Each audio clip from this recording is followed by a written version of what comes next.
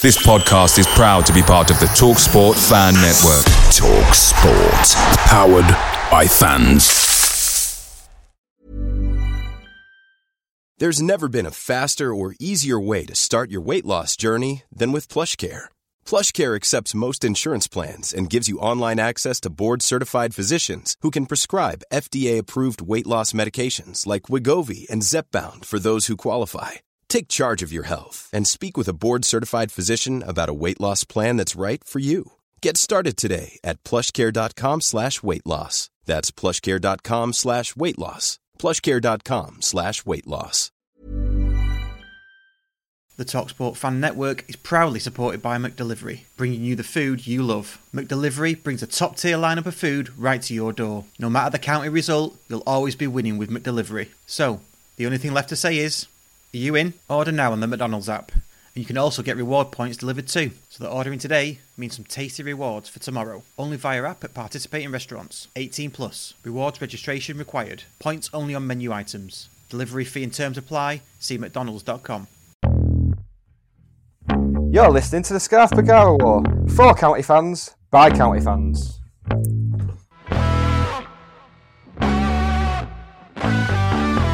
Oh, great flick up by Alan Armstrong. Oh, what a beauty! Oh, what a beauty! I waited all my life for that. What a screamer! An absolute screamer! A bit closer. It's only me. Welcome to the Scarf Pagara War, where we're unashamedly, unequivocally, unanimously for county fans, by county fans. I'm Nick Lee, and my Word of the Day Advent calendar has been a tremendous, some might say consummate success. But wait, what's behind this door here? It's only former child, Russ Johnson. Are you right, Russ? Hey, you're right. Yeah, all right. You're feeling festive, mate? I'm getting there, yeah, I'm getting there. I'm a late bloomer when it comes to the Christmas theme. Well, what we'll do to get you in the mood, shall we open this door together to see who's on hosting duties with us tonight? Yeah, go on then, let's. Yeah, well, put your hat and gloves on, it's a bit nippy out. So, you'll need to wiggle the handle, it's a bit temperamental. Either that or he's slumped against the thing with an acute case of cup fever. It's Dave Long. Evening, mate. You alright, mate? Not bad, not bad. Are you feeling festive? Oh, yes. Can't get enough of it, mate. Good, excellent. I'm not, so this intro is about as festive as I'm going to get. Now, with us being men of a certain age, if that age is somewhere between 25 and 55, who do a football podcast, we obviously don't talk to women, so that's about to change. Now, our guest tonight is an Italian football writer and consultant who, crucially, is a county fan. Welcome to the show, Chloe Beresford. Hi, everyone. Hello. Right, so I think we should dive straight into it. County news. What's going on, Russ? Well, as we've been watching the county on the telly quite a lot recently, let's crack on with the new jingle. I'm fully on board. I'm a brand bitch now. I mean, like people are trying to out-pop each other. I will say this though, it's fucking funny, innit? That's the type of mad arsery that I can't get behind. I've even shouted at ball boys before. And there's genuinely someone in there saying, "Oh, I'd bring Alan Stubbs in." I would have been the only fucker there. I've learnt that Dave wasn't part of the move to get us away from Edgeley Park.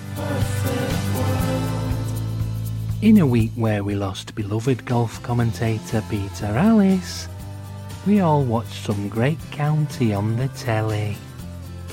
So let's start with Bromley, away 2-0 last Saturday. Just a great, just your typical Jim Gannon on the road performance. Just grind. We're seeing that more and more. We're just grinding these results. I've said it, I think, every podcast, but we don't look as though we've properly got going yet, and we're still picking up these results. Yeah, I agree. It was backs to the wall stuff for most of the second half, really. But I think when we kind of half invited that. We got the goal in the first half, and I think we were happy just to kind of play on the counter in the second. But probably a little bit fortunate to get away with a clean sheet in the end, and some might say a point. But we took our chances, they didn't, and 3 points. I seem to remember they had some pretty good chances as well, didn't they? But is it worth starting with the coverage of the match that Bromley provided and the great commentary as well, which was it just put everybody else to shame, did it not? Yeah, I thought it was awesome. Best one. I mean, I know a lot of people I've seen opposition fans raving about their coverage all season, but it's genuine, just as good as what you'd get on BT Sport for a conference game. It's quality. Yeah, definitely. Chloe, have you been watching County on the streams? I have, but I have to say it puts me off when it's an away game because I hate listening to the away commentators. Yeah. I really much prefer the streams of the home games when it's, John Kieran familiar voices. But now you've said that, maybe I will take the plunge and watch a couple of away games. Yeah, it's definitely getting better. I mean, to be fair, even ours is getting better. From the first one. I mean, early on in the season, it was Wealdstone, which I'm pretty sure was a Facebook Live sort of cast. Yeah. But Bromley had a studio before the match. They had the stadium announcer was doing the commentary, so he would cut away to do the stadium announcing and then come back to do the commentary. Wow. And I just thought that's really good. That, and they weren't biased. They were straight down the middle. I mean, obviously there was a bit of you could tell they were Bromley fans, but as far as like the coverage goes, it was it $9.99? I think I paid $9.99. Yeah, yeah, money well spent. Yeah, it was really good, really good. A couple of cameras, replays. It looked really professional. Commentators were good as well, and not too biased, but obviously knew the stuff about County as well. Yeah, you could tell they'd done the homework, which is a nice change. I don't think they said Hinchcliffe either, did they? No, I'm sure they did, but did somebody tweet them and then they corrected it? Or was that the Rochdale match? Am I getting mixed up now? That was the Rochdale match. Was that the Rochdale match? That was Rochdale BBC, Radio Manchester. Yeah, that's it. That was the United fan doing, the United fan from Stockport. On BBC Manchester. So annoying. A rare breed they are. So yeah, Bromley had the chances. I think we just took ours, didn't we? And Reed again for the first goal, wasn't it? I think. Yeah, hit him in the stomach, didn't it? Yeah, it did, but I think it was coming though, wasn't it, at the time? So it wasn't against the run of play, and that's been a theme really. Of starting matches really well, and I noticed, Barnet away as well last night, as it happens, started again really well. So I know Dave Espley will be listening to this. He doesn't like long away trips, but we've done 2 now to London on the bounce and come away with 6 points. Yeah. Just going back to the Bromley game, if their forward's got his boots on the right feet, then he ends up with an hat-trick. A bit like Reed last night. I know he scored 2, but he could have ended up with 4. I mean, that's not an exaggeration. But yeah, I thought a similar game to Bromley last night, wasn't it? Really, that Barnet pressed us for a good half an hour, and obviously after the red as well. But speaking of the red, can we discuss while we're on the red card, can we quickly discuss in what world that isn't a red card? Because there seems to, I mean, Barnett's manager for one has said it was harsh. Never.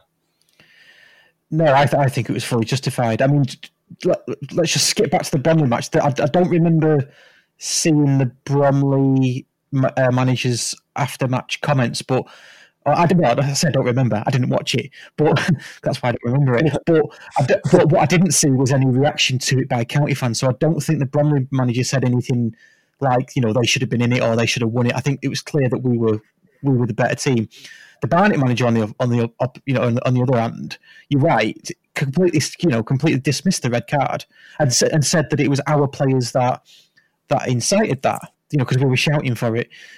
What, that's absolute bollocks. He went in 2-footed with his studs facing upwards. Like you said, what planet is that not a red card? Absolutely, yeah. I mean, just going back to Bromley and the sort of manager's post match. I mean, the only thing he said was that Rooney's goal was the only thing he did all game, and I think that caused a little bit of a ripple of tweets. Bedwetter. Yeah. But other than that, he was fairly complimentary and, bemoaned his side's luck, which, to be fair, they had about 4 or 5 really, really good chances and probably should have scored them. But, the red card, absolutely. I can't see how anybody would think that it wasn't a red card. It was just ridiculous. And and he's moaning about our players' reaction to it. Well, what do you expect? Yeah, he could have easily broken his leg if his foot was planted. Absolutely, yeah. But the fact that he's coming out bemoaning their luck as well, it's just the Pemberton at Chesterfield all over again. Yeah, it kind of spurred them on a little bit, didn't it? It's sort of an adrenaline pressure of about sort of 15, 20 minutes after that, and they had a couple of chances. And once we'd weathered that and their heads had dropped a bit, then it was fairly comfortable. And we should have scored 3 or 4 in the last 15 minutes. He also said that they were on top from the first minute until 10 to 15 minutes after the red card. Yeah. I don't know what match he was watching because no we had majority of the spell. I mean, they had phases of it, didn't they? They had like 5 minutes here, possibly 10 minutes there, and they did have it after they went down to 10 men. But to come out and say that, I just don't get it. And what the contrast between him and someone like Jim Gannon. I know when we lose, Jim Gannon doesn't bemoan his luck. I don't think he doesn't. He doesn't complain about the opposition or anything like that. He says it objectively and rationally about what his team has done wrong. So yeah, I just don't get it. And can you tell that it boils my blood a bit? No, I completely agree. You can't come out and just say, "Oh, we were." Completely at odds with what actually happened. I mean, I'm trying to be as unbiased as possible. We started off really well, like we tend to do. They came back into it. We got the goal for it. So I'm trying to be unbiased, and I can't agree with any of his points. Do you reckon these clubs have got Dominic Cummings doing the PR for them? I think topical. I think the mindset and the mentality of some of these coaches is just so way off. You listen to Jim Gannon speak, and he could be a top coach in the way that he promotes positivity, elite mindset. He doesn't, he doesn't moan about what's happened. He moves on and looks to the next game. And, when other opposition managers come out and they're just saying like these ridiculous things, it just shows them up to be so small time. And, I think that is one of the reasons why County are looking so head and shoulders above other teams this season, because there is a lot of that, isn't there? There's a lot of pettiness and there's a lot of stupidity, basically. Yeah, that's spot on. And I think with the schedule as well, the fatigue that comes in with it, that's more likely to get players annoyed. And it's just ridiculous. Like, some of the challenges in the last few games that we've seen flying in, it's just been the challenges of players who can't be arsed anymore. The injuries are going to start mounting up again the way it's going, I think. Yeah, it's funny you should say that, Nick. I was just thinking about the game on Saturday, Bromley's number 5, who upended Thomas after the ball had gone out. Liner would give a throw in and absolutely floored him. And then 5 minutes later, after we cleared 2 off the line, he upends Hogan as well. And it got booked for that. But shouldn't have been. I don't think it's an exaggeration to say that his first tackle on Thomas was any worse than the one that was the red card last night. It was ridiculous, absolutely ridiculous. It did make me laugh. I went on Barnett's forum last night, and they said we were a dirty, niggly, typical Jim Gannon team. That's Jim Gannon, whose teams win the Fair Play Award pretty much every year. Yeah, just going back to picking up on a point Chloe said before about Jim Gannon's sort of height of professionalism.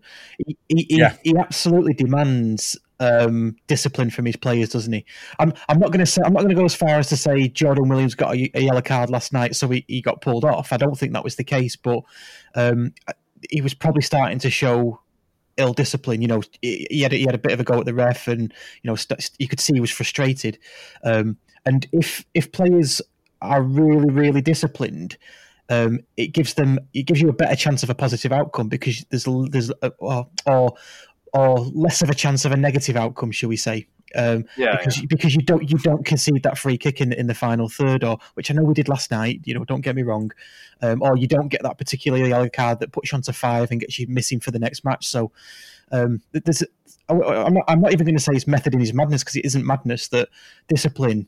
I don't know why every manager doesn't have that ethos of having trying not to be not to be ill disciplined. Yeah, I completely agree with that. Sometimes you can hear him in matches shouting "no fouls" at his players, and I think because I watch obviously Italian football as well. Because I've watched County and they don't foul, and Jim's got this no fouls thing. You then watch other teams who are committing niggly fouls and putting themselves in trouble all the time, and you're just pulling your hair out because it's like, why are you doing that? It's stupid. And like you say, I just don't know why other coaches don't follow suit. It's like you can constantly hear Jim shouting, like you said, shouting no fouls, but Liam Hogan's obviously not listening, so I think there might be a case.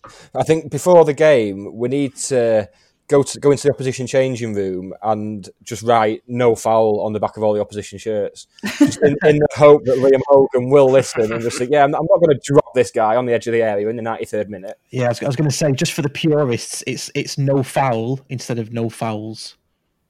Ah, okay. Yeah. Come on, Ross. Yeah, sorry. No, I'm just saying that's what it is. That's what it is. Does that mean TLC should change their song to No Scrub? Okay. Well, have you noticed for these last two games, and if you sort of look at Yeovil and Rochdale before that, I know I've had the COVID break, but we are becoming a team, or already are a team, that's full of character, full of determination. If you look over the last couple of years, would we have won these types of games where there's a goal in it, where the opposition are having a shed load of chances? We probably wouldn't have done. No. We're grinding out these results, and there will be a lot more like that. There'll be a lot more ugly wins. One we don't perhaps click, where we're probably on the back foot for quite a while, but we're grinding out and we're taking our chances. You've got to be like that. I mean, at every level, I think. And I don't forget who mentioned it being niggly. I think we are niggly, and I think you need to be niggly. When teams have come to Edgeley Park in the past and they've been niggly and they get the crowd going against them, it riles their team up. So I've noticed that even for the red card incident yesterday, yeah, John Rooney was in the ref's face. Baying for some sort of action. Alex Reid was boiling piss against Bromley, wasn't he? He didn't get taken off for that, but he was doing that, and we need to have that. What's the word I'm looking for? Not relentless. It's sort of what's the word I'm looking for? I forget that. Tenacity, maybe. Yeah. Yes. So much for my word of the day advent calendar. Live it. Tenacity. It's kind of like it, but I'll come to me. It'll come to me in about an hour's time, and I'll just shout it out. But being that kind of niggly side, especially away from home, works in our favour because, as we saw a little bit last night, once the crowd got going, Barnet got going as well, and it disrupts the flow of the game, especially if the other side are on top, and that works in our favour. So it does help. I'll tell you what, Alex Reid loves the crowd, doesn't he? Oh, he does. Yeah, but he was giving it us, wasn't he? Was he not giving it us? Filed in the semi-final. Yeah. But that's the thing I've never understood about County fans who get all uppity about players celebrating in front of them. When Danny Lloyd did exactly the same, Alex Reid's doing exactly the same. Yeah. Well, do you know, it's funny you should say that because I tweeted about this the other day, but my son obviously plays in net. He's 12 years old now. His team were winning on Sunday 2-0. The opposition scored a goal with 5 minutes to go. So my son went and got the ball from the back of the net and wouldn't give it to the other to the strikers. Yeah. And then their grown adults of a coach called my son an idiot. It's like, you've just called a 12-year-old an idiot, mate. You need to have a long, hard look at yourself. But that's just playing the game, and these things that the players do against us, and we're starting to do it now against other teams. And I don't know about you lot, but I don't think I've ever seen a county team be like this in our favour. No. I'll give you that. I mean, if you look at the teams that bullied us around Edgeley Park last season, so Dover and Torquay and that, they were exactly the same. Yeah. So they were, full of big hard bastards who were, a bit niggly and very, very strong, very athletic teams, and that's what we've become. And it's not a bad thing. It's not a bad thing. You need plenty of that if you going to get out of this league. Yeah, definitely. Is there anything from the Bromley or Barnet matches that we've missed that anyone wants to bring up before we move on? Well, Barnet fans aren't happy in the slightest, are they? It's very similar to when we played Chesterfield and beat them. I noticed a few comments after the game. Yeah, they're calling for Martin Allen back once again. So I won't be, because I think if they keep this fella in charge, they're going to be dropping out of division the wrong way at the end of the season. But they play well. They look decent going forward, but it's just a complete lack of discipline. I think we would have gone on to win it eventually anyway. I think the 15 minutes that they had after the sending off, they're eventually going to run out of steam, and it was just a matter of time for me. I don't think there's been a league game this season where I've thought, oh shit, oh no, we've got no chance here. Like mid game, constantly, I just think, well, we're going to get a goal from somewhere.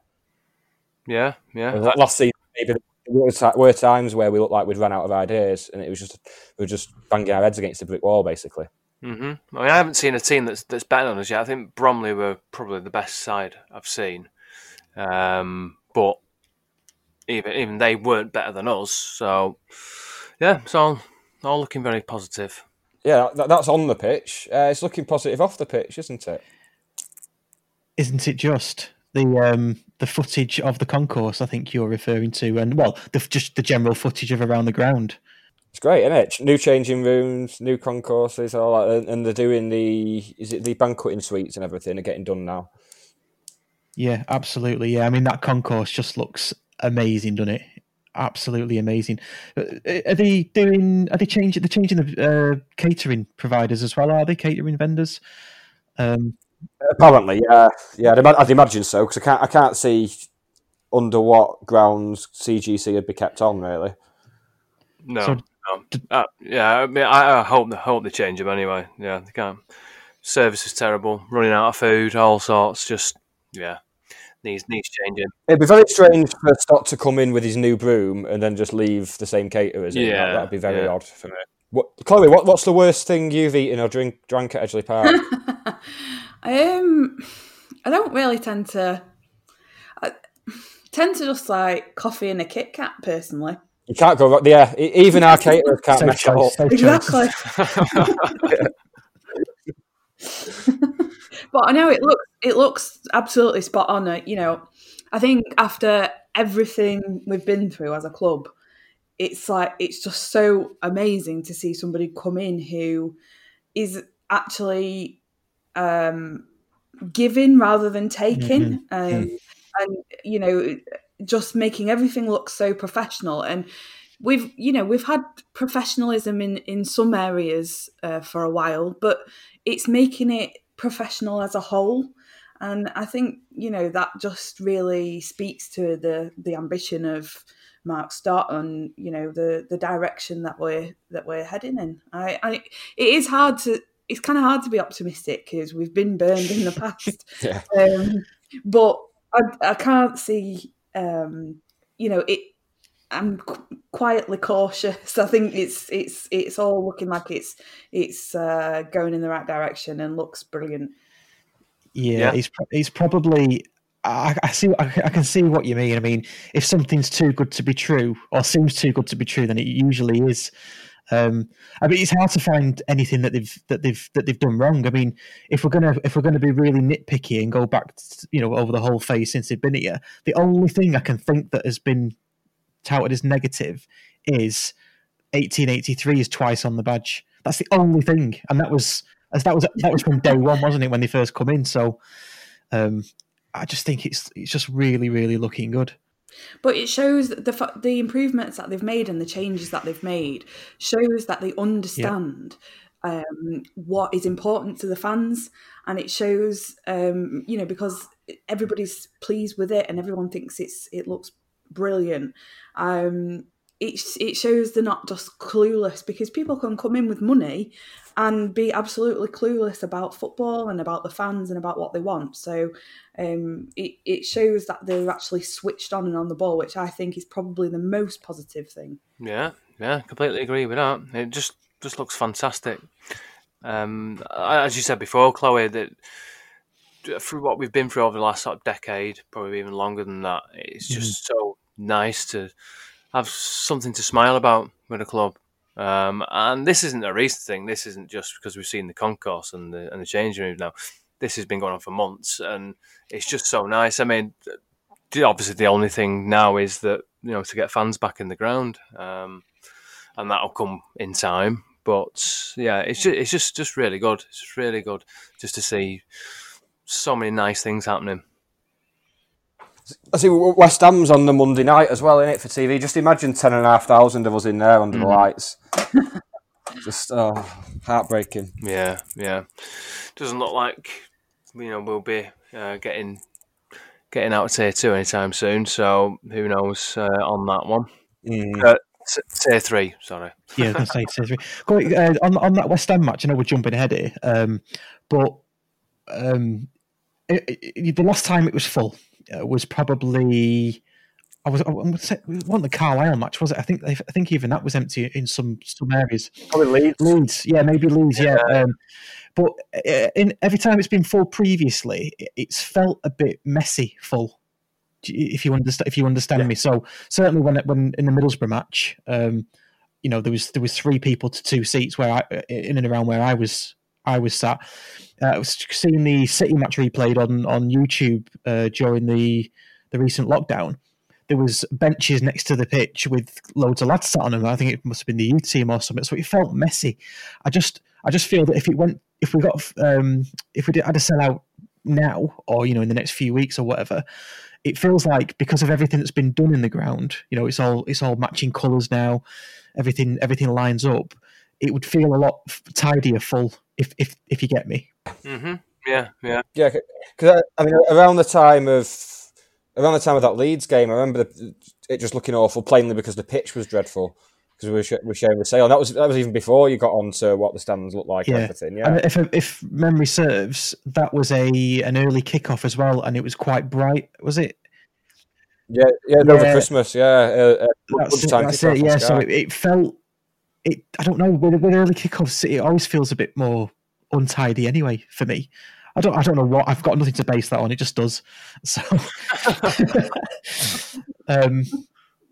So. Just picking up on something you said there, Ross, about 2 to a seat against Middlesbrough. Yeah. How do you oversell Well.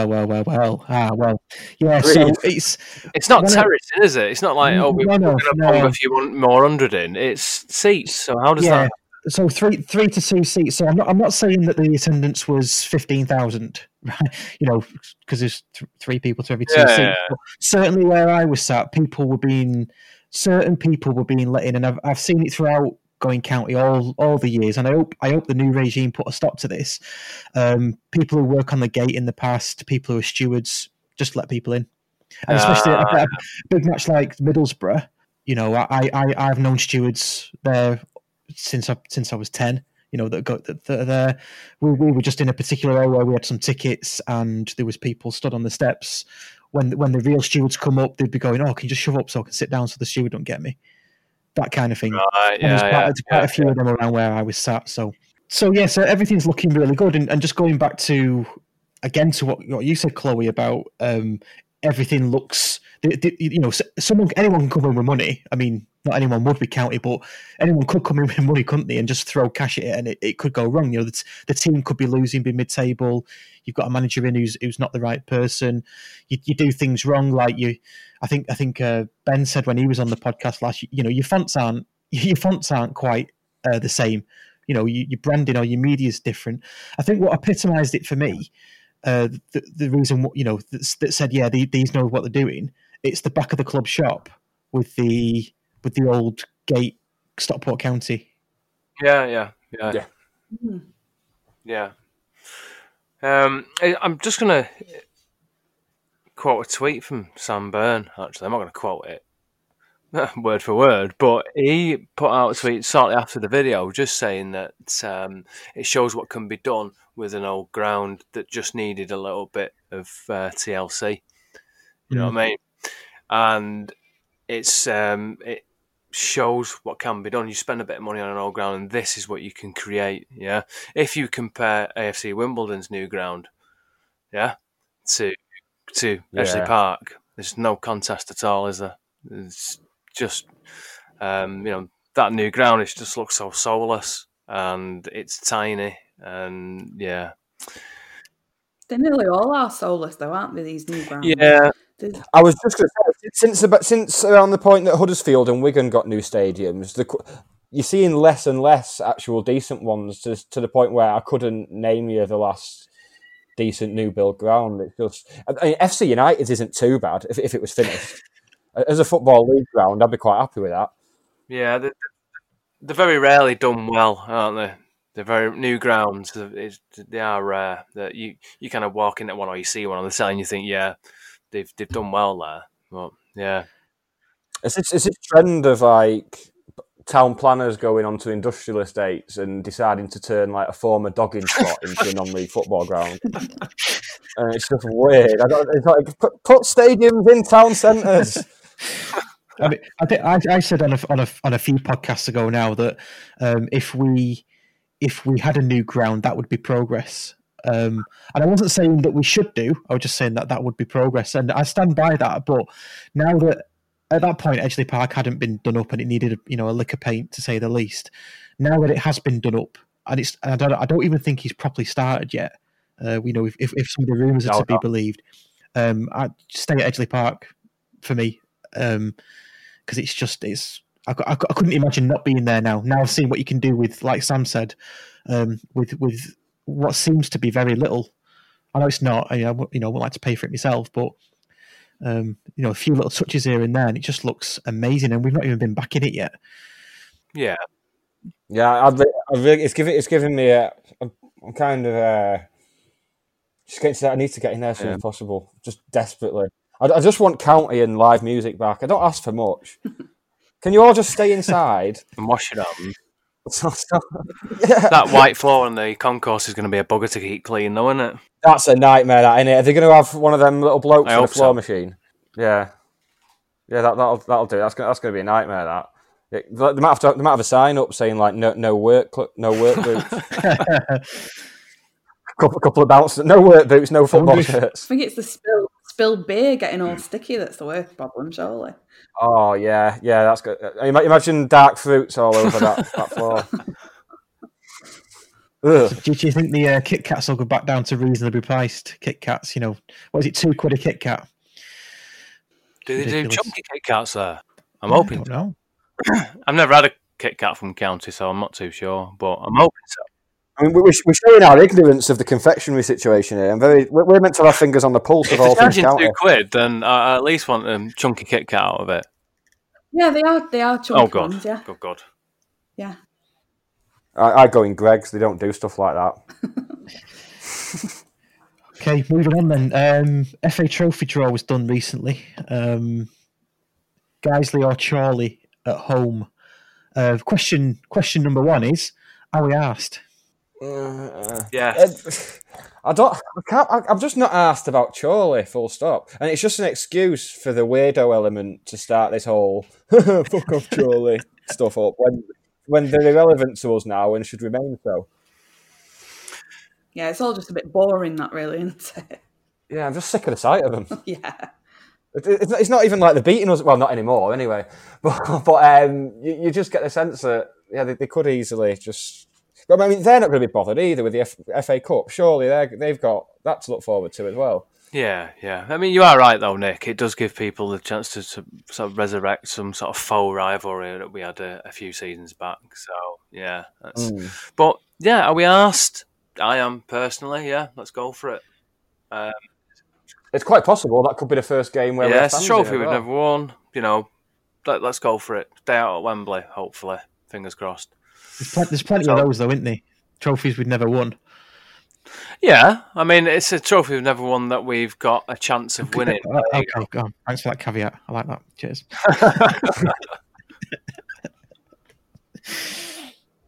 Yeah, but if it is the first, if it's the first match that we're allowed back into Edgeley Park, that'll be a bit disappointing for me. As much as I want to go back, I'd rather it be Notts County at home or something that gets the blood going a bit. I don't care. I don't care. I did say on the last one I wouldn't go to a Cheshire Senior Cup game, and I think that's where I draw the line. But if I was one of the lucky 2,000 to get in, then yeah, count me in. I'm front of the queue. I could see you at the Cheshire Cup, Dave. No. Sharing out your butties on the train. Train from Denton. I don't think there's a train that runs from Denton. Good point. Yeah, tram it is. So anything more? That was a short conversation, wasn't it? Anything more? I was trying to work out whether the tram went, and it doesn't, obviously, because I don't know. I had to think about that. And the nearest is Ashton, so there you go. Yeah, tram from Ashton. But then you've got to go into town, haven't you? And what's the point in that? I might as well get the 327 and get the bus. There you go. There you go, folks. Well, the FA Trophy is that interesting. that's what you've been waiting for. Oh.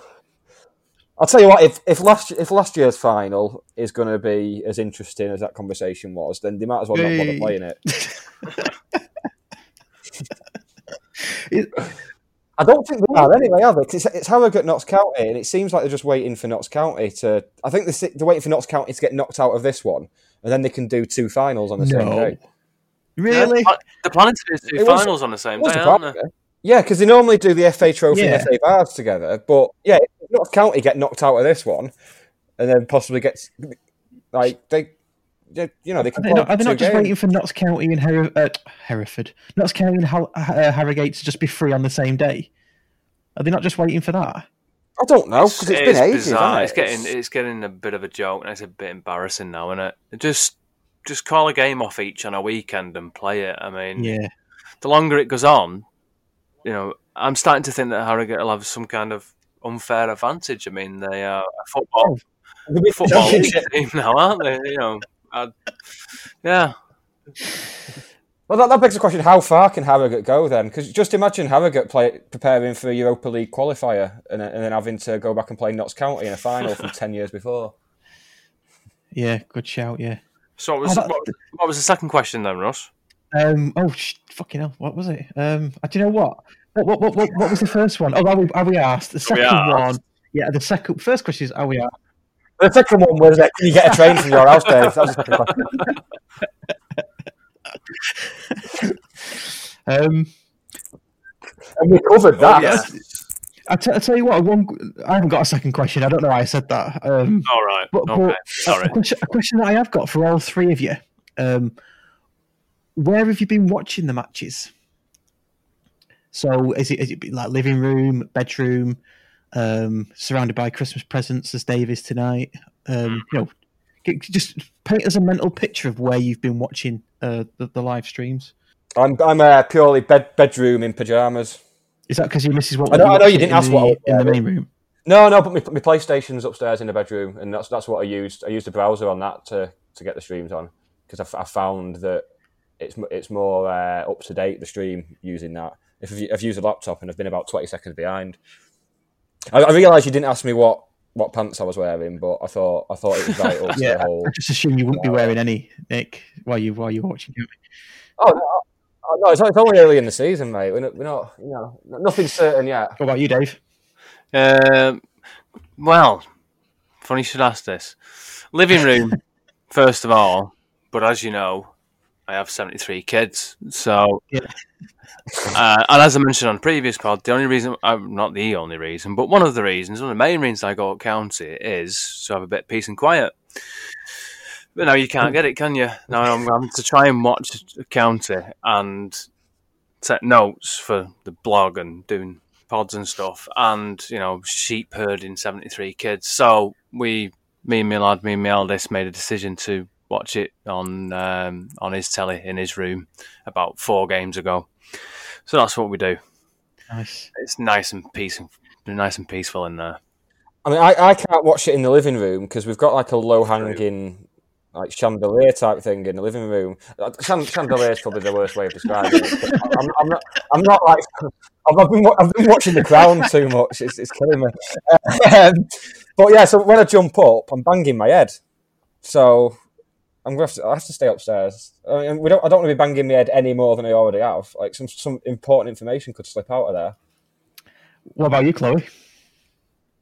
In the living room, just on the TV, and then I've usually got some form of Serie A match on the iPad, so it's like a multi-screen setup. Nice. It says it all. Chloe in the living room with like two multi-screen setup, and me and Dave just in bedrooms like trolls that we are. No one wants to see you through the living room window, Dave. Get upstairs. What about you, Ross? There's a reason why I asked this. I mean, I obviously watch. Well, not obviously, but the Saturday games are watching the County Arms on me. Whatever. I knew that's why you'd asked. Just so you know, by the way. No, it's not. I didn't think that, but it's not. And when lockdown's all gone, you can come and watch it in here with me, and we can all have a beer together. But yes, I've been watching the midweek matches in the living room. Now, the reason why I brought this up is because I wanted to know if anyone else had suffered from this. My wife sits there, and she has the county goals on notifications on her Android phone. Doesn't know how to switch the bugger off. So I don't even cheer for the goals anymore because all I hear is a beep or a vibration. I go, oh, something's going to come now, isn't it? And obviously, recently it's been in our favour, which has been pretty good. But it just takes it just zaps the whole, yes, we scored kind of thing out of it. Yeah. So that's I wasn't. I mean, come on, the County Arms is amazing, and I'm really lucky to have it. And it's I know you all wish you were there. What wasn't the reason why I brought it up? I've only fallen foul of that twice. Kitchen against Halifax, which is our first goal of the season. I was like, oh shit, yeah, I should turn my phone off. Yeah. Turn my phone on silent. And Ash Palmer against Weymouth. I was looking at my phone at the time and was like, oh yeah, right, we're going to score in a minute. But people were actually using it as a stick to beat the club with at one point. I saw people tweeting Sam Byrne and the club account as well, just saying, oh, I got a notification 10 seconds before the goal went. I paid £10 for this stream. So, well, turn your notifications off. Yeah. Sorted. Yeah. People love to moan now, don't they? Oh, we do. Don't they just? Jesus Christ! It's the whole idea behind getting people to write in. To be honest, isn't it? The moaning bedwetters. Yeah. So yes, that's the trophy draw. That's where do we watch it? And I think the other thing just to mention very briefly is that two of our young lads have gone out on loan, haven't they? To Cheadle. Cheadle's Nomads, isn't it? Yeah. That's my neck of the woods, that. So that's good. And we've had no new signings since we last did a pod, which we're doing a pod every week now, so we need to have our fingers on the pulse, don't we? So, no new signings or anybody leaving, although Niall Bell's doing quite well at Halifax. Nice. He scored a screamer last night, scored at weekend as well, yeah. So their fans want to keep him. Yeah, and some of our fans would probably let him stay. Yeah, they've scored about 33 in about 4 games now, haven't they? It's ridiculous, isn't it? It's just banging him in. So he's doing pretty well. And then on just very briefly on the women's side, there's been no games, so there's nothing to report on the women's side. I think they've just started training again. So we will keep you up to date on those as time goes on. It's absolutely baffling that the men are allowed to train and the women aren't. But at the end of the day, baffling's a bit of an understatement when it comes to anything coronavirus related. Yeah, I think it comes down to the elite and non-elite sort of element, doesn't it? Just totally forgetting the whole mental health side of it and just the fact that people need to exercise. Oh, don't get me started. I've started now, God. The good news is they're back in training, so we'll just see the results start to flow in pretty soon. So, by all accounts, I mean, recently, I think, 3rd or 4th in the league, so not the pre-season sort of optimism that's kind of gone slightly. So we'll see how that pans out for the women's team. Shall we move into listeners' letters? Yes. Do you have a letter for us, Russ? So it says, "Dear the Scarf Bagara War, that's us. They're writing to us. It came in as an email as well, so it's pretty old school, to be fair. Can you help me? I'm at my wit's end. The club, Stockport County, will not respond to any of my messages, and I don't know where to turn. For example, they tweeted last night, 'Goal for Reed,' So I replied, "What are the club shop opening times?" I didn't receive a reply. Furious. So then they tweeted again, "Yellow card for Williams." So I asked, "What's happening with the Chesterfield refunds and the current season ticket deliveries? And if I'm 28 now, but 29 in February, what star sign does that make me?" Again, no reply. The Scarf Bagara War, please can you help me? Yours sincerely, Peter Gitt. So that was a letter. What do you think about that? That letter that we've had in. Can we help them? What do we do? Well, you can't please all the people, can you? That's what I have to say on it. I'm not so good with advice. No, I think that we should be helping the club. Shouldn't be tweeting about the game when we're playing. They should be helping their fans. We pay their wages, so you should be on the ball, replying to us about Chesterfield refunds and season tickets and things like that. Yeah, County media team haven't got anything else to do. It's not like they're there, is it? They'll be at home. COVID can't get in the ground now. I always find that the people tweeting this type of stuff to the club expecting an answer, it's the same people who live in Wales and share a lost dog post from Australia. You know what I mean? Shared Colin Bay. Yeah. The club should be helping people. I think it's disgraceful. Yeah, but they don't even bother to reply about Chesterfield refunds anymore. I mean, we've got a number of fans who aren't allowed to wear socks. So these are the people we should be helping. It just makes me laugh. I'm dying to reply to them as well. You see it on Facebook as well. The club will tweet something totally unrelated and they'll just reply with something completely left field. It just winds me up. I did see they posted something on. It was something about, I think it was on Facebook about the community stuff, the county community stuff, and someone had actually replied saying, "Is Ash Palmer fit for Saturday?" Shit, we better get on it. Someone find out about Ash, quick. Forget them starving kids. Forget them. Well, you better ring him. Playing on Saturday. I know who he is. Yeah.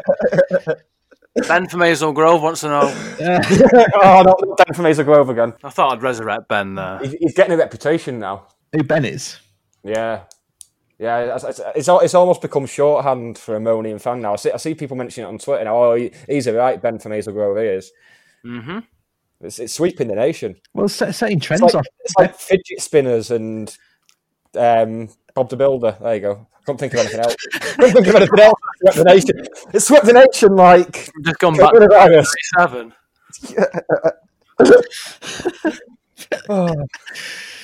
Yeah, that'd be my advice. My advice anyway would be get over yourself. That would be my advice. Yeah.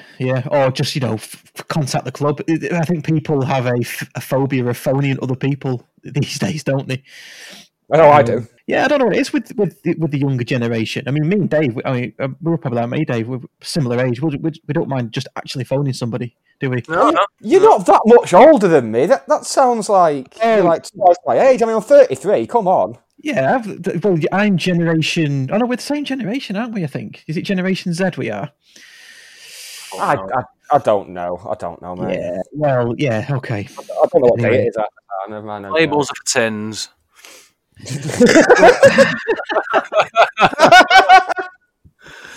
Doing that. Oh, that's the episode title sorted. But we are setting little trends though, because bedwetters, I've noticed it. I mean, I know, Nick, you didn't coin the phrase or the term, but it has been used more and more since you said it. I did notice someone on when there was the whole thing with Yellowboard moving and people got called Nazis over it by some normal individuals. Someone on there was saying, everyone's saying bedwetter now. I said bedwetter first. And then someone actually, I didn't even notice this at the time, but someone actually went and dredged up my post where I'd used it for the first time. Someone has actually used the search function on Yellowboard to search for bedwetters. So I was quite pleased with that. That's a little badge of honour, that. Imagine being a grown adult, yeah, and trying to claim that you said a word first. Yeah, when everyone knows that I said it first. I've just told you I said it first. Yeah, it's weird, that, isn't it? Cool. Right, should we call that half time?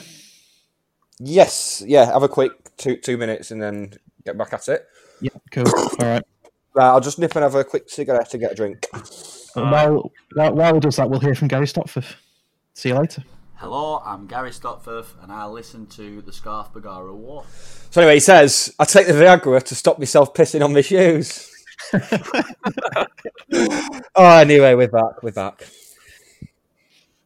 So yeah, welcome to the second half. Thanks for that, Nick. Good little anecdote. That we welcome our esteemed guest, Chloe Beresford.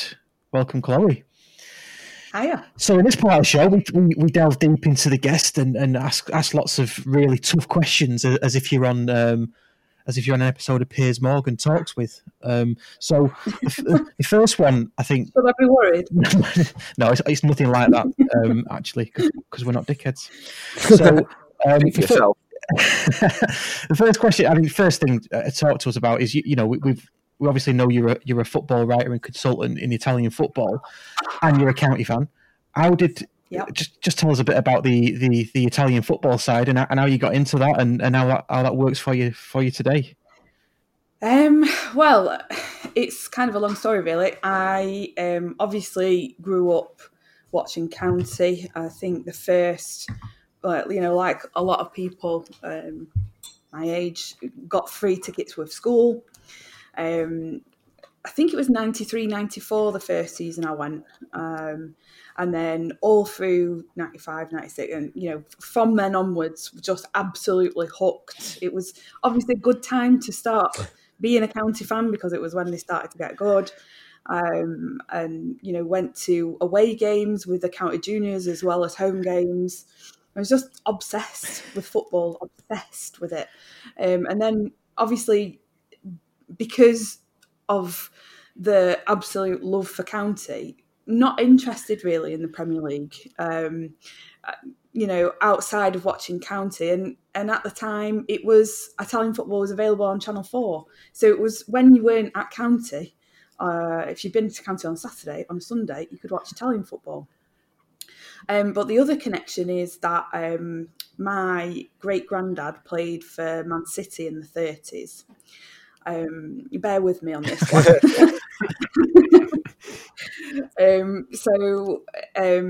They actually won the FA Cup in 1934, and after the season, they went on a post-season tour to Europe.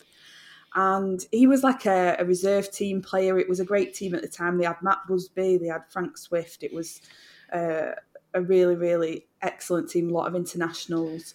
But as a couple of the players went off on England duty in Hungary, he got the chance to play a first team game against Fiorentina. And they actually scored in the game, and which was incredible, really, considering he was just, a reserve team player. And the whole of the Italy's 1934 World Cup squad that were about to go on and win the World Cup, including Giuseppe Meazza, they were all on the sidelines watching.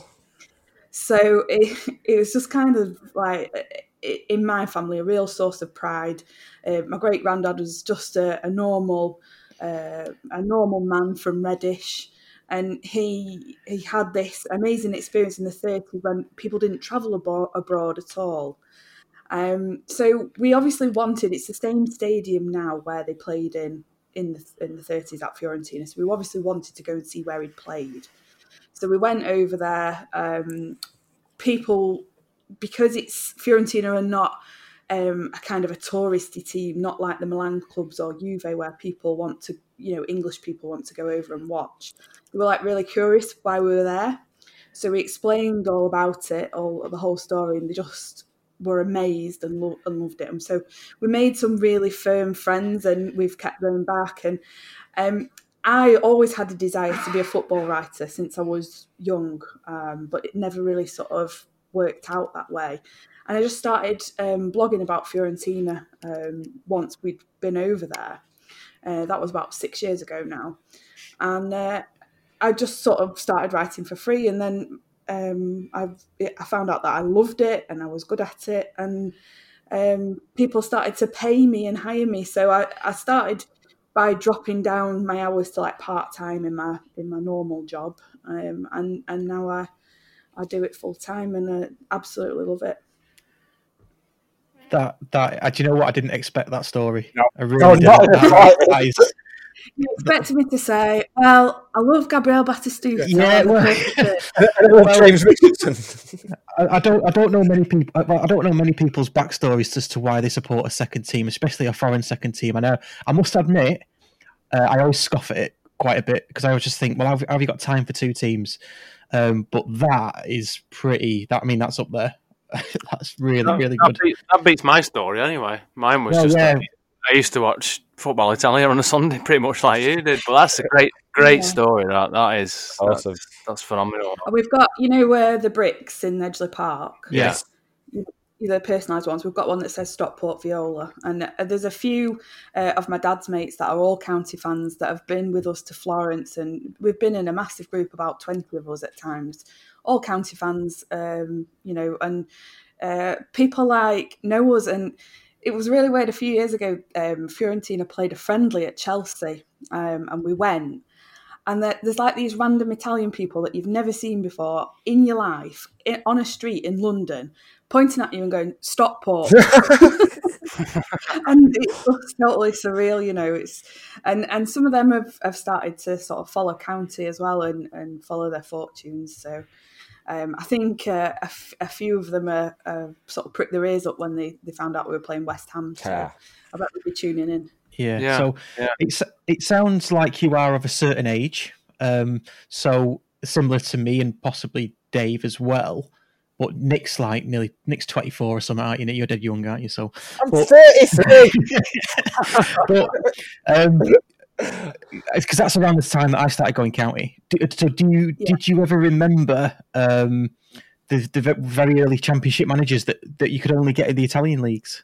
I seem to remember that. No, I have to say, I'm just not a fan of Championship managers. Okay, fair enough.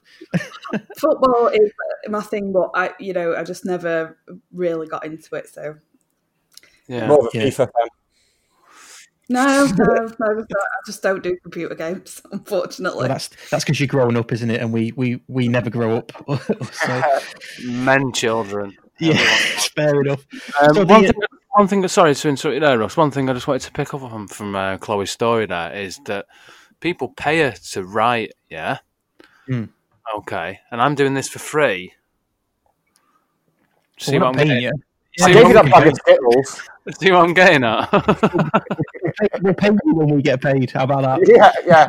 Okay, then, fair enough. Yeah, but when we get paid, we'll sort you out, yeah. Well, I mean, I do want to come back to the Football Italia thing because I used to watch that. I think it was just a staple of any young person's born in the 80s, and you liked football. It was on Channel 4, like you say, on a Sunday, and there wasn't much live football on telly in them days, was there? Don't want to making it sound really old now. Well, the Premier League had just gone to Sky Sports when Football Italia had launched, and not every household had Sky Sports or had money to pay for it, or even wanted to pay for it. So it was on free-to-air TV. So I think that's why a lot of people tuned in. Yeah. Plus, it was obviously a brilliant format, with James Richardson and everything. Yeah, it's become iconic now, that format. Yeah, especially like you said, amongst this generation of people, that is everyone's gateway to Italian football. I know it was the case for me as well. Yeah.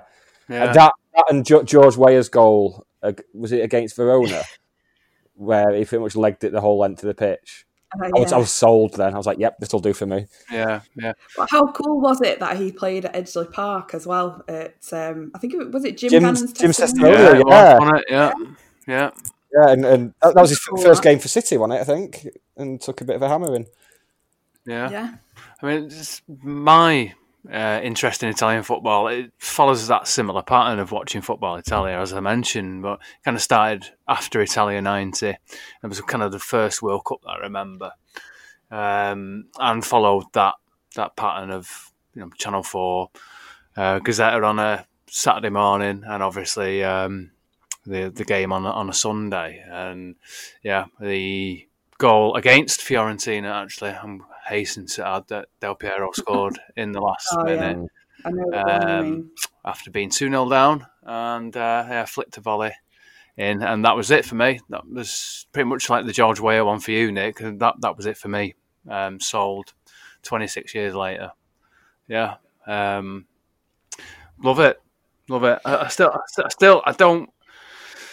became, I'm going to try not to hijack this too much. I became a little bit disillusioned after Allegri left a few years back, because it just became the problem with Italian football is that Juve are just so good, so better than everybody else, that you only really look forward to the Champions League. I mean, it's plainly obvious we're never going to win that. So, yeah.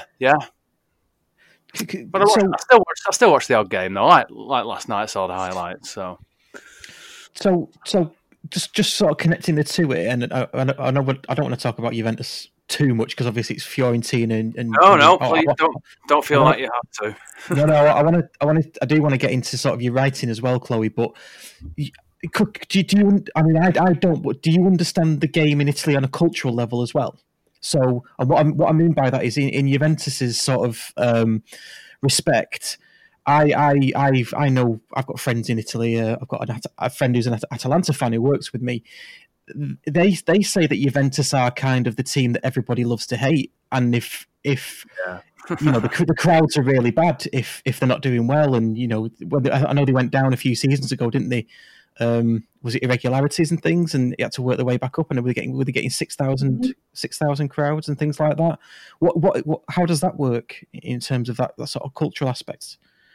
Yeah, I think, you know, obviously I've not only been to Fiorentina, I've been all over Italy watching games at, you know, lots of different stadiums, talked to lots of different people, and you have to really view Juventus as a separate entity in Serie A, because there are so many clubs who are behind the times in terms of the fact that most of the clubs don't own their own stadiums. They're owned by the councils.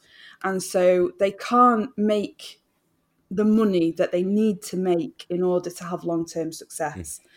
You know, even when you look at like Milan and Inter, they don't own San Siro. It's owned by the council.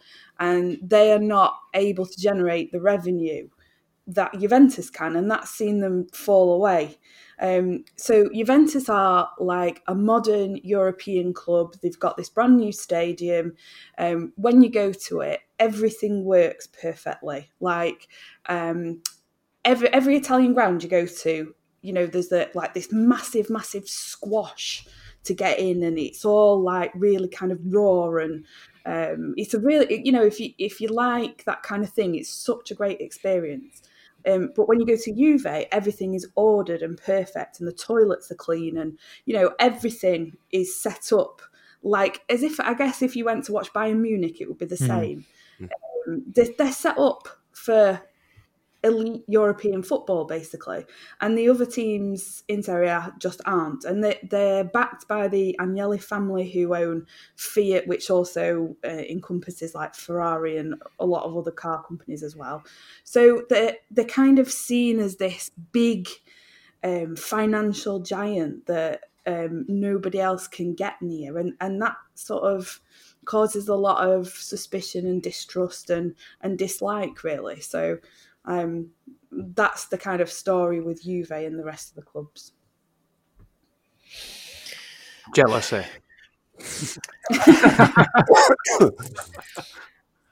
No, you're absolutely spot on, Chloe. Yeah, absolutely. Yeah. It's interesting, isn't it? Because like you say, the other clubs not got the financial clout. But that wasn't always the case, was it? And I'll go back to it. You know, when I played Championship Manager in the 90s, all the big signings across Europe, they were Italian, weren't they? Italy had all the best players, and it's been taken over by the Premier League over time, and probably even the Spanish leagues, arguably better than the Italian league. I mean, I know they say that those are the big three. But in the 90s and the early noughties, it was Italy all the way, wasn't it? Getting to Champions League finals, that kind of thing. Mm-hmm. Yeah, and I think obviously at the time it was really the biggest league in the world. Like I say, all the stars went to Serie A through the 90s, early 2000s. But I talked about this with somebody that in the past worked at Inter, and he explained to me that, when the Premier League started in '92, that Italy was in terms of finances and off the field stuff, it was the strongest league. It was stronger than the Premier League, but it's been absolutely left behind now by the Premier League, because the Premier League understand marketing, they understand finance, they understand so much more. And Italy is quite a traditional country. A lot of rules and regulations are very stuck in their ways, and they've been left behind because they haven't modernised. It only takes a brief look at the Serie A English Twitter account to see that they're just miles behind. The English is like like the policeman off Hello Hello. Do you know what I mean? It's like, it's just totally, it's not even English. Yeah. And things like that that's so important in modern times, like marketing and getting kids interested in it. It's just not there, and they have been passed by, sadly, in that respect. Yeah. Correct me if I'm wrong, Chloe, but did they not have an English Twitter account up until a couple of years ago? No, they've still got it. They've got it now. Yeah. But is it only a recent thing? Yeah. But I think they kind of relaunched it. All right, It's still not any good. All you need to do is get somebody either English or somebody that speaks English properly, and they're just not capable. I mean, there are problems. I don't want to go on about all the negatives about Serie A, but the problems with racism that they've had. The league said, right, okay, we're gonna nip this in the bud. This time we're gonna really do something about it. And so they came up with this campaign to combat racism, and they'd got an illustrator to come up with some images, and the images. Oh, I remember. Yeah, I know what this is. We were monkeys. Like, you could literally have chosen anything else but that. They're just not very culturally aware. They're not very modern. It's a load of old white guys, basically, that need to, they need to be replaced by people who actually know what they're doing. But I think that their reasoning was that this is where we're descended from. Like we were all the same. I mean, it was really, even the explanation was really bizarre. I just completely agree with you there. Yeah. But I mean, there's so many positive things about it. If you actually go as a fan, the atmospheres are just, it's like, those nights where I don't know, like at Middlesbrough away or at Main Road when Dinning scored right at the end, and you've got that just electric atmosphere that just sets you on fire. It's like that in Italy, and the colour and the choreography when they do the displays before the match. It really is an experience. If you enjoy fan culture, it is something to definitely experience at some point or another. Yeah, definitely. It's something that I want to do anyway. And I've got a friend who does a lot of ground hopping, and he's been into Italy, so it does sound really good. I fancy the Milan derby. I know that's kind of the pinnacle, isn't it? Almost. So, you yourself though, Chloe, you're an Italian football writer. You don't specifically cover Fiorentina. Is that correct? Yeah, because basically there'd be no money in it. I do the whole league. Do you hear that, lads? We'll need to expand. Should we just not do county and just start doing a wider podcast? Let's do the National League. We might as well do one about Fylde, because most of our players will end up playing for them anyway. It's Curzon Ashton now, isn't it? Yeah, it's Curzon. Yeah. Yeah. So do you go into? Do do you go do you delve into Serie B and C1 and C2, that kind of thing, or is it just Serie A that you concentrate on? Just Serie A, really, because the drop off in quality is not like England. Like there's this such huge gulf between Serie A and Serie B that I would probably say that County are better than most sides in Serie B. Get in. So yeah, it's not. I mean, I've been to a fan-owned club. They were the first fan-owned club in Italy, and they're called CS Luboschi. And I've written about them several times. They've been on The Guardian and that. So you'll be able to find the articles. But they're a really, really cool club.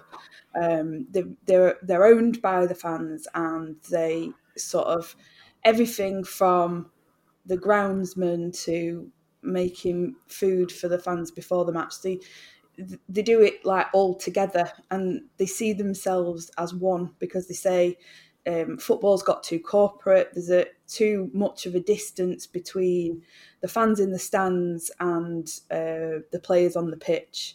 And to bring them closer to each other, they've created this fan-owned situation, and the fans eat with the players, a big meal all together, a big social event, and they've got like these mad flares and megaphones, and the atmosphere there is brilliant. I mean, the standard of football is not any good really, but it's just the experience of being there and just the idea of this fan-owned initiative that they've got. I just find that really cool.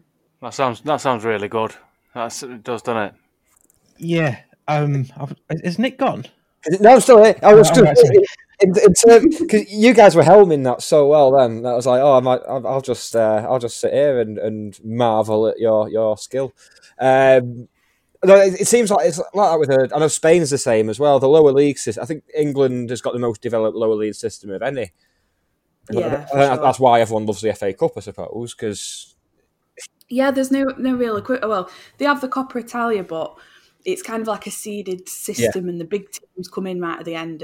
And you do get the odd team. I think it was Alessandria one year sort of got like to about the semi-final stage. But yeah, it's not often. It's not like the FA Cup. You couldn't compare it to that. So. Yeah, that's not like 2020-21 season when Stockport knocked West Ham out. Yeah.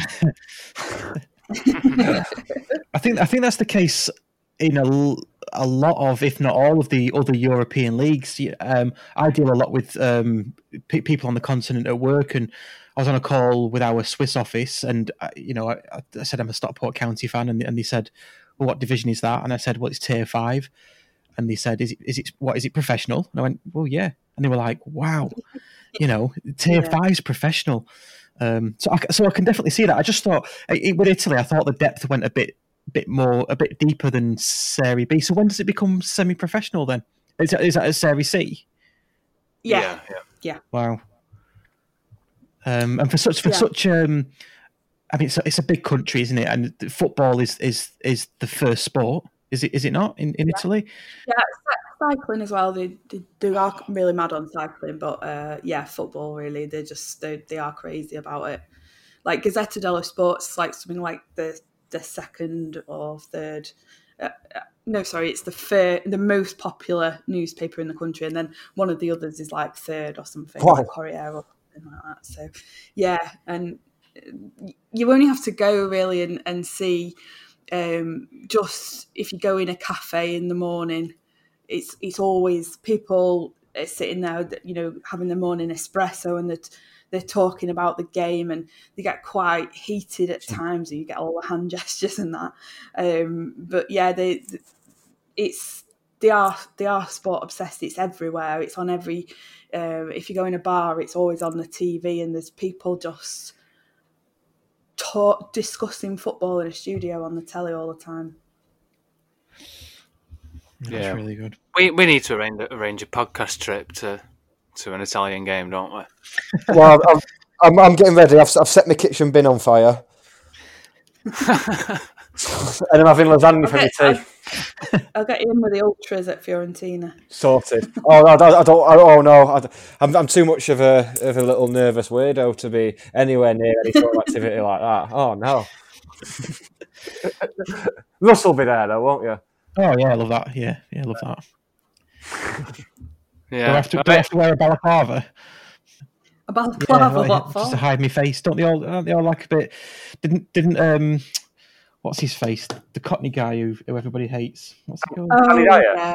That's it. Yeah, did he not go off? For a right touch and a bit of a. Yeah, I think that's probably a bit dramatic. Okay, just really saying ultras. But yeah, it depends. Like, it depends on the club, really. Lazio are, yeah, a bit controversial, obviously, and there is that element there still. But a lot of clubs, it's dialed down in terms of like violence and stuff like that. I don't think it's like it was, say, 10 years ago or something like that. There were some games you would probably avoid, but in general, there isn't really that kind of element. Not in terms of my experience, anyway.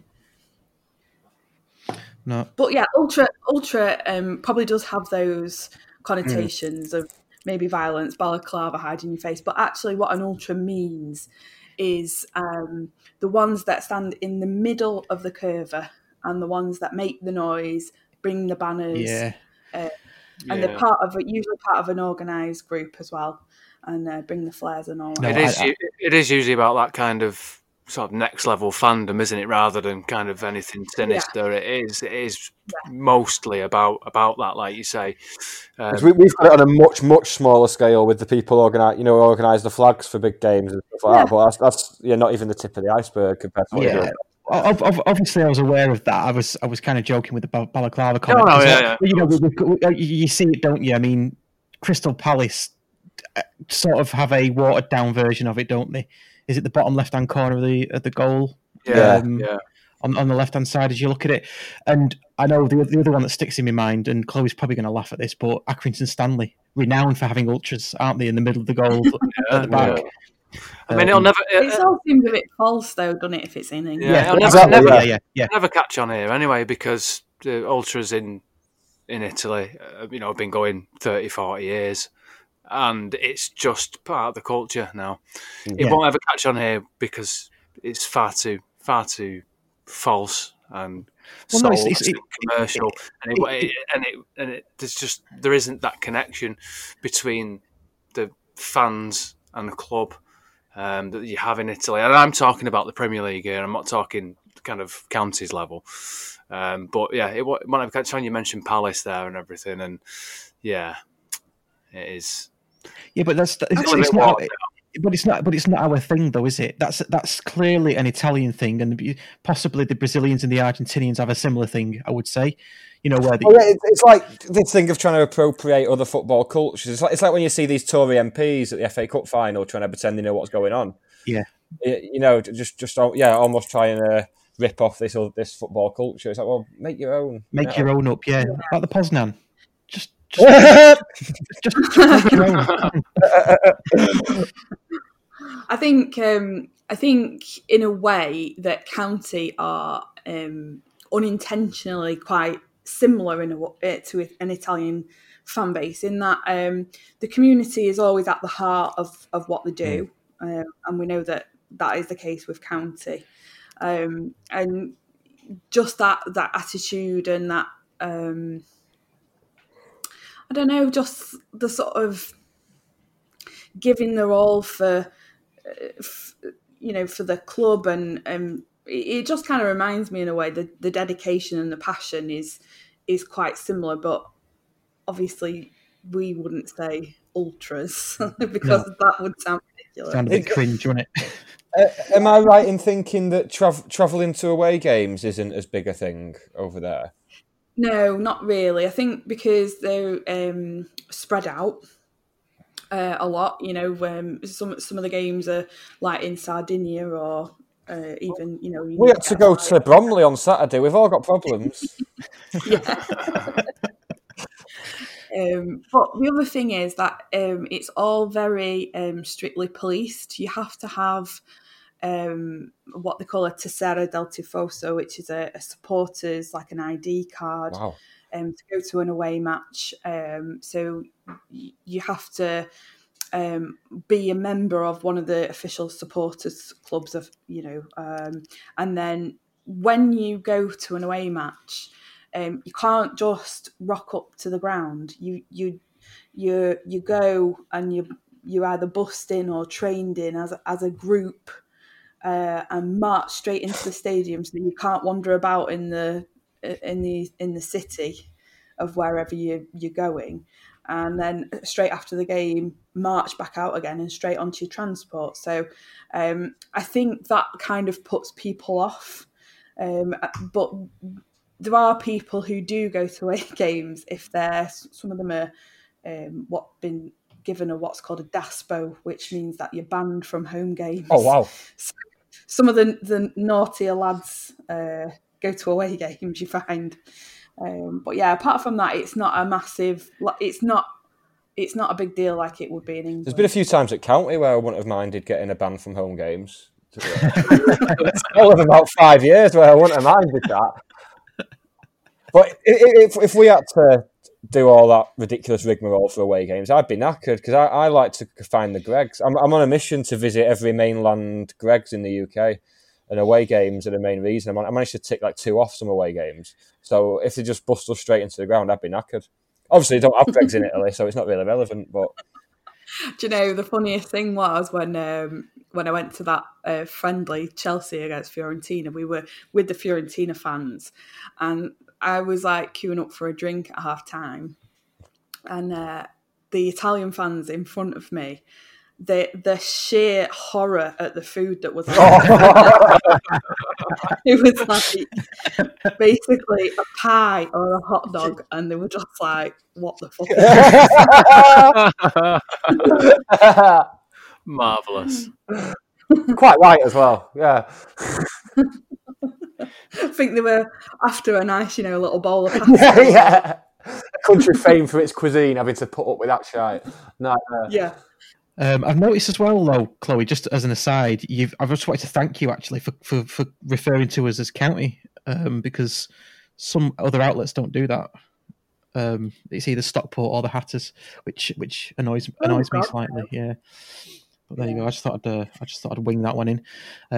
Yeah, I was in Italy once with work, and it was lunchtime or dinner time, as I call it. And I asked for a cappuccino, and all my colleagues who were Italian laughed at me. I was just like, "Why? What have I said? I just want a cappuccino." That was a cultural faux pas. Yeah, not after lunch. I know.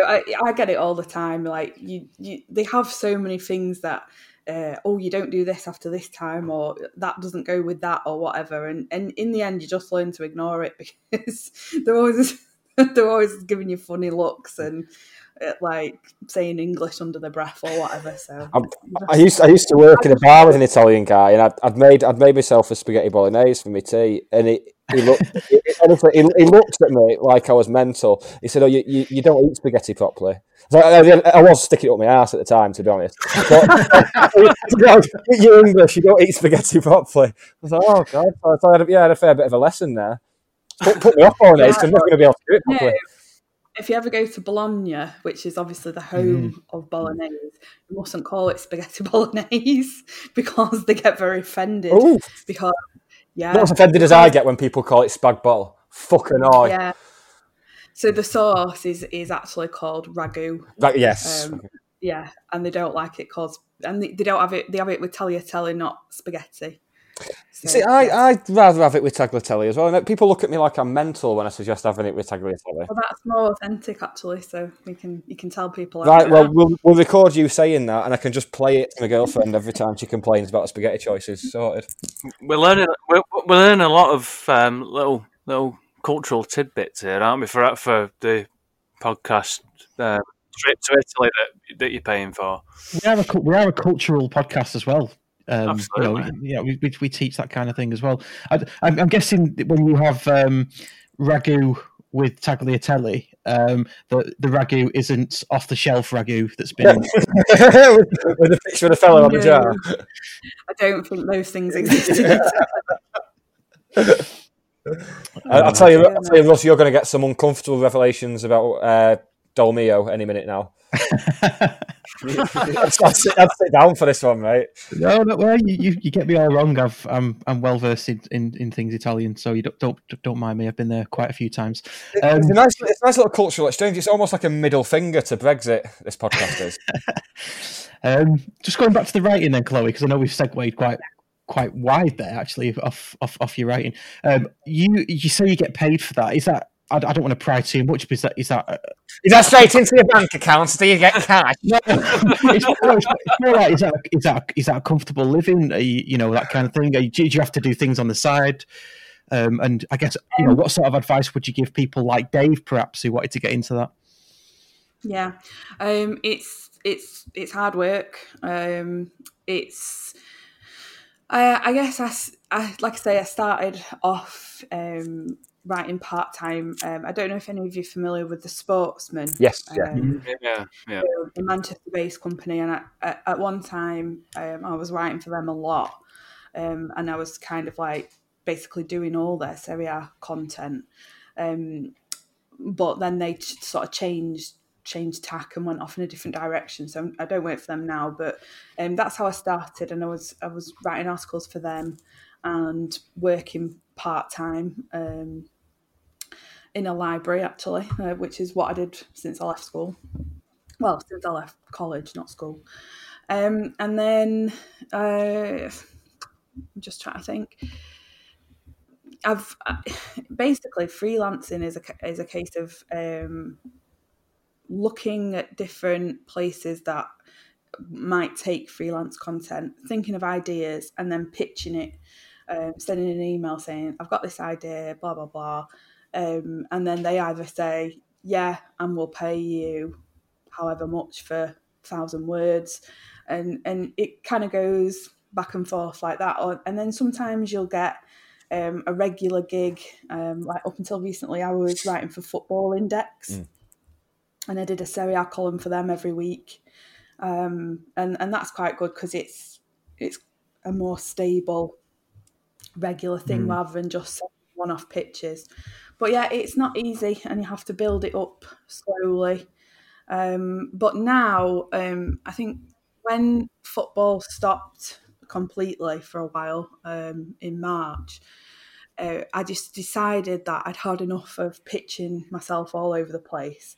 And I built up over sort of 5 or 6 years a good following on my Twitter. And I decided to create my own newsletter. So I do, every pretty much one a day, different things, previews, reviews of Serie A, features like of certain player or coach. And then I do a couple of podcasts a week. I go through the week's newspapers, Italian newspapers, and say what they've been saying. And just charge a small fee per month. And that's actually gone really well. And it means that I'm more in charge of my own destiny because I'm not, with writing for different firms, you're at the mercy of their budget, really. And if their budget suddenly gets cut, then they just bin you off. And then you have to find a new place to write for. So it's more stable. And I've also been doing some consulting work. So there's a PR company in London that I've been working for who have got a Serie A specific project that they're working on, and they needed somebody with a good knowledge of the league and the country to provide them with advice. So I've been doing that as well. So yeah, it's I'd say just writing alone, it's hard to make it's hard to make a full-time salary. But if you can get a good name for yourself and do things like I've been doing, like consulting and different things like that, gambling companies do tend to pay quite well if you can write some stuff for them. But yeah, you probably do need something else on the side as well, especially in the current climate. Yeah, I mean, that's what I wanted to get to. Really, was it's not an easy thing, is it? I mean, people probably see you with 13,000 followers on Twitter. See you writing for Italian football about Italian football, and I often think there's a perception that anyone can do that. But they just can't. And you obviously spent a long time building that up, and I've read some of Dave's stuff as well, and it's absolutely brilliant. It's not anybody can do it, so I just wanted to sort of get that across that you're doing a really good sort of thing. Yeah, thanks, Ross. You're welcome, mate. It is something that I always wanted to do as well. I came about it sort of a long way round, but my initial idea was I wanted to write about foreign football, and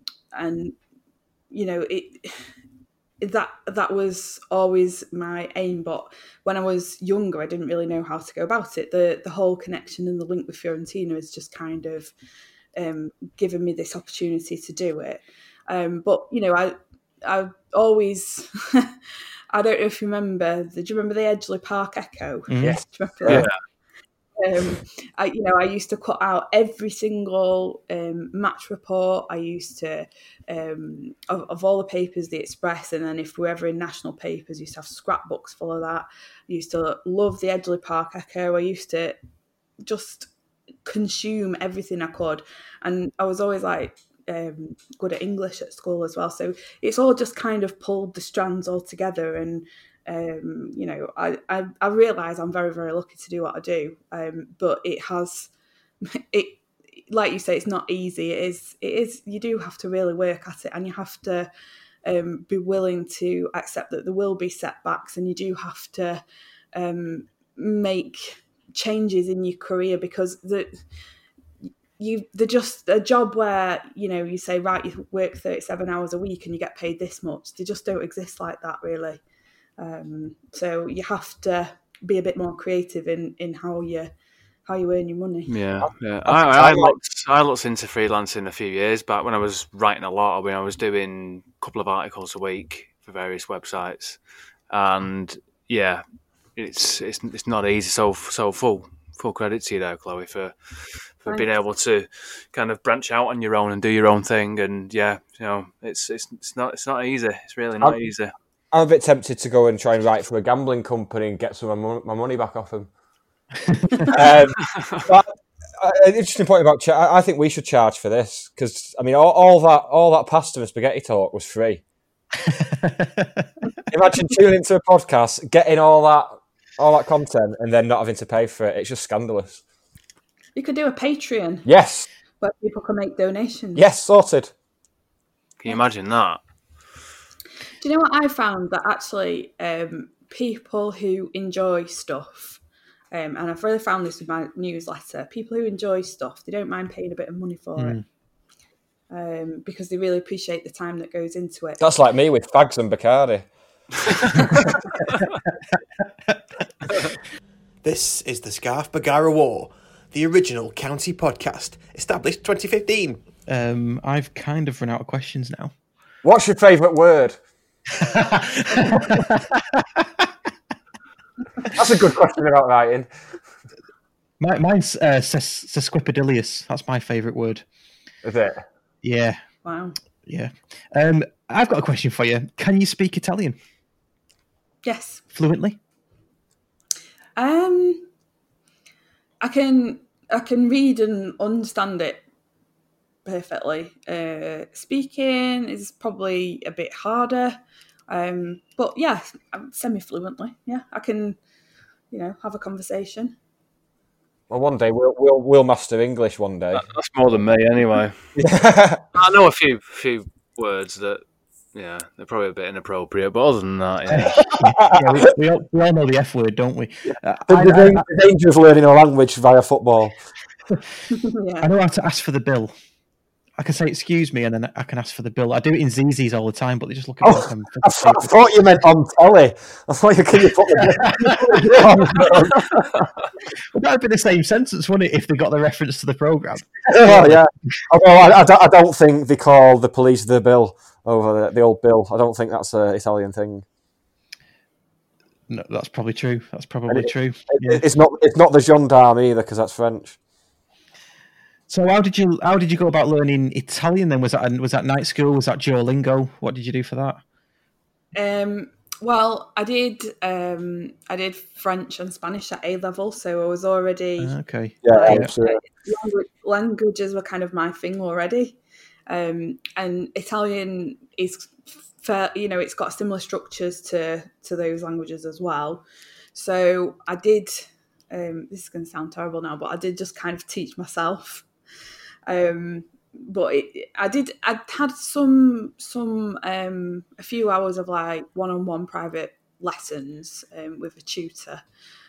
But yeah, apart from that, really, what I would say with languages is that you have to kind of immerse yourself in it.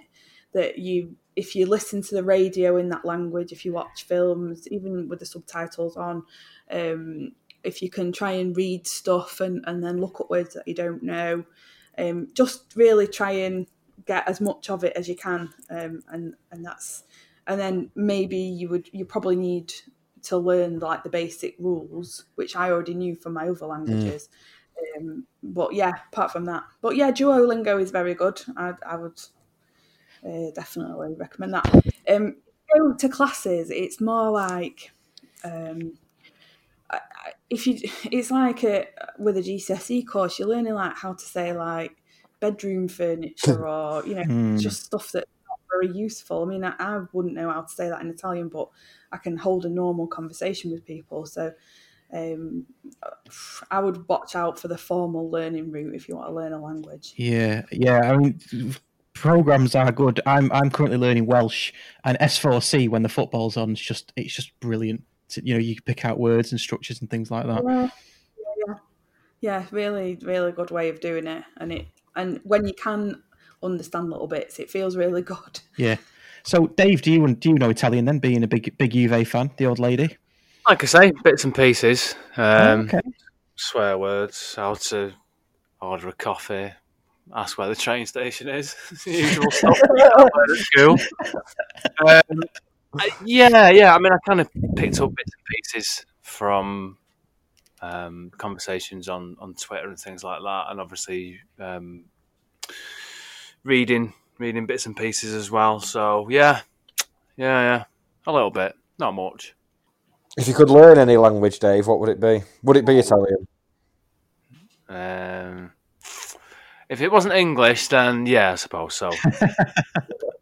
I'd go for one of the fictional ones, me. Yeah? Dothraki from Game of Thrones, that'd suit me, I think. Klingon. Yeah, no, too much. No, I'd have no chance there. Dothraki, I feel like I could at least have a good go, but Klingon, I'd have a nightmare. Favourite stadium, apart from Fiorentina?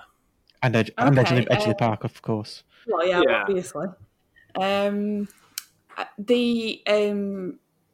It's Stadio Luigi Ferraris, which is Genoa and Sampdoria stadium, which they actually more commonly known as Marassi, because that's the little area it's in. If you went, you would find it very familiar because it's kind of designed on an English model. So it's more, a lot of the Italian stadiums are circular and it's a square. So they don't have a curver as such because it's not curved, and they call it a gradinata, which is like steps. Yeah. But the atmosphere there is just superb. I think I've been to Genoa match and a Sampdoria match, and I have to say I think Sampdoria's fans are probably a little bit better. But it's Genoa itself is lovely. It's like a port city. So there's a really nice like modern port area, and just off the port is the Genoa Museum. And the club was actually founded by a guy from Hazel Grove called William Garbutt. You beat me to it. I was just about to say that. That's a name that rings a bell, that, yeah. Yeah, so, and apparently his parents are buried in Norbury Church. But the museum itself is fantastic. There was William Garbutt, who's the first, he was the first manager. And the guy who founded it was called James Richardson Spenceley, who, because it was a Genoa CFC, Genoa Cricket and Football Club, and the English people came over to Italy because obviously it was a port, and founded this cricket and football club.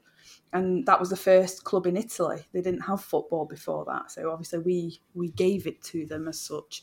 But this museum is fantastic, and it's got a load of stuff from those early days and some brilliant Genoa shirts from down the years, and they've got a lot of the crests. They've got the St George's cross on it because they're in fact, interesting story.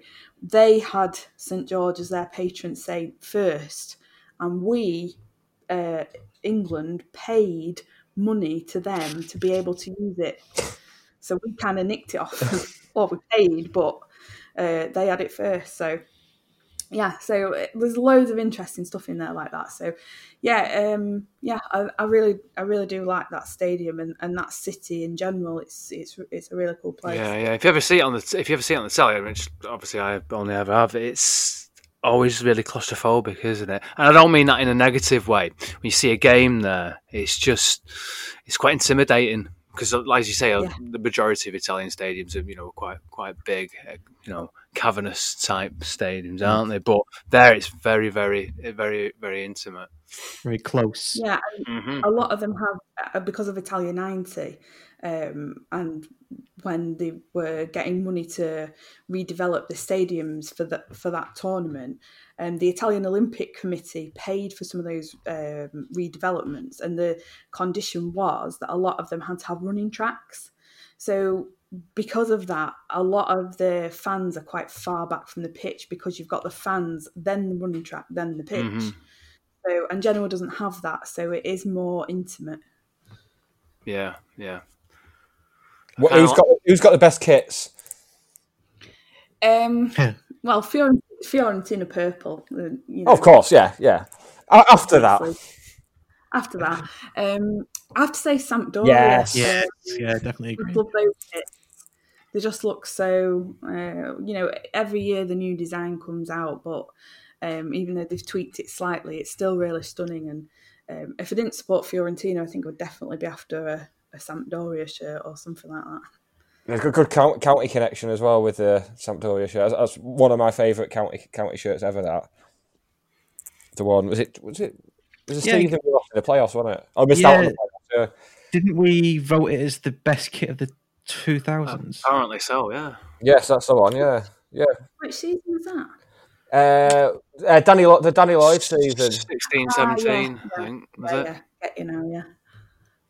Yeah, I was thinking further back than that for some reason. It all just blends into one when it comes to the years in non-league. If we've got nothing more for Chloe, I'll wrap it up with a few parish notices. I always get that wrong. Is it parish notices or parish's notice? I have no idea. Parish notices. Notice I.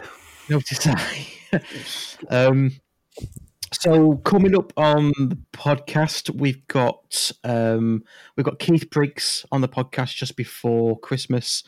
We're lining up Stephen O'Halloran and Darren Ryan probably in the new year now, unless we can get one of those on earlier. And ahead of our FA Cup match against West Ham, we're actually having a podcast with their social channel. They do podcasts and live video and all sorts of stuff going on there. So we'll get that done before that live FA Cup match that's on BT Sport. They're called Knees Up Mother Brown. Are we going to record it in like a car park in Stoke or something? Yeah. Yeah. But I watched a part of their sort of video on YouTube when they were looking at the FA Cup draw, and one of their lads said his actual words when they got us was "bloody Nora." So I don't think they're looking forward to playing us. Is he from round here? No, it was a southern one. It was a bloody Nora. Oh, right, yeah, makes sense. So that should be good. And then we've got all those guests lined up for after Christmas. A few that we're going to tap into. So yeah, watch this space. Excellent. And where can people find all our stuff for us?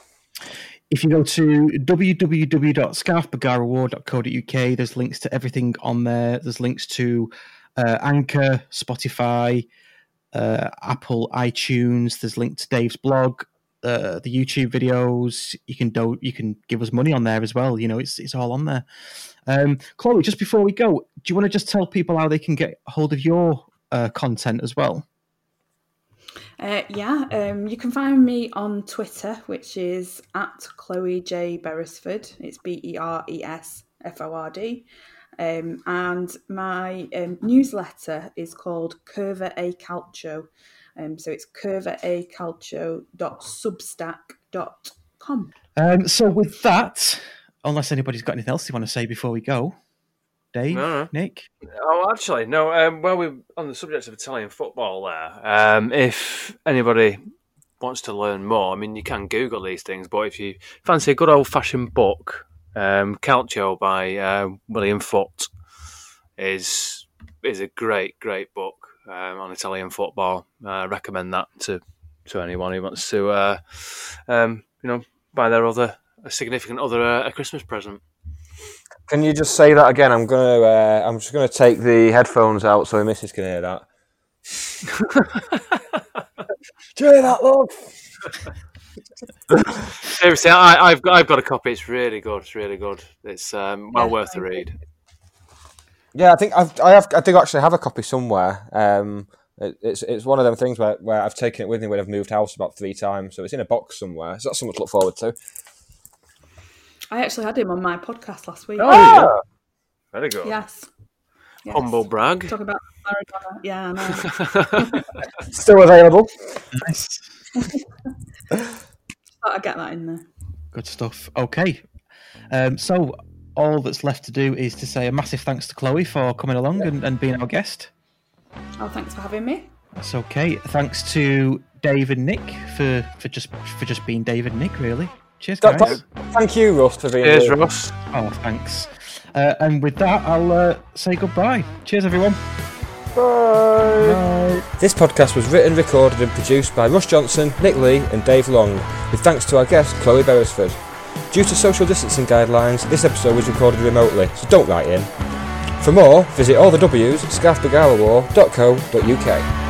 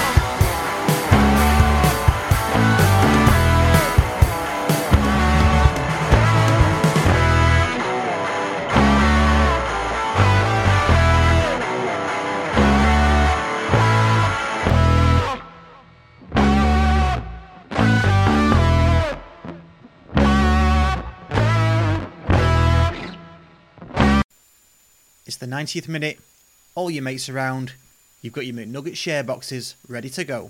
Your mates already got booked for double dipping, and you steal the last nugget, snatching all 3 points. Perfect. Order McDelivery now on the McDonald's app. You in? At participating restaurants. 18 plus, serving times, delivery fee and terms apply. See mcdonalds.com. Even when we're on a budget, we still deserve nice things. Quince is a place to scoop up stunning high-end goods for 50 to 80% less than similar brands. They have buttery soft cashmere sweaters starting at $50, luxurious Italian leather bags, and so much more. Plus, Quince only works with factories that use safe, ethical, and responsible manufacturing. Get the high-end goods you'll love without the high price tag with Quince. Go to quince.com/style for free shipping and 365-day returns.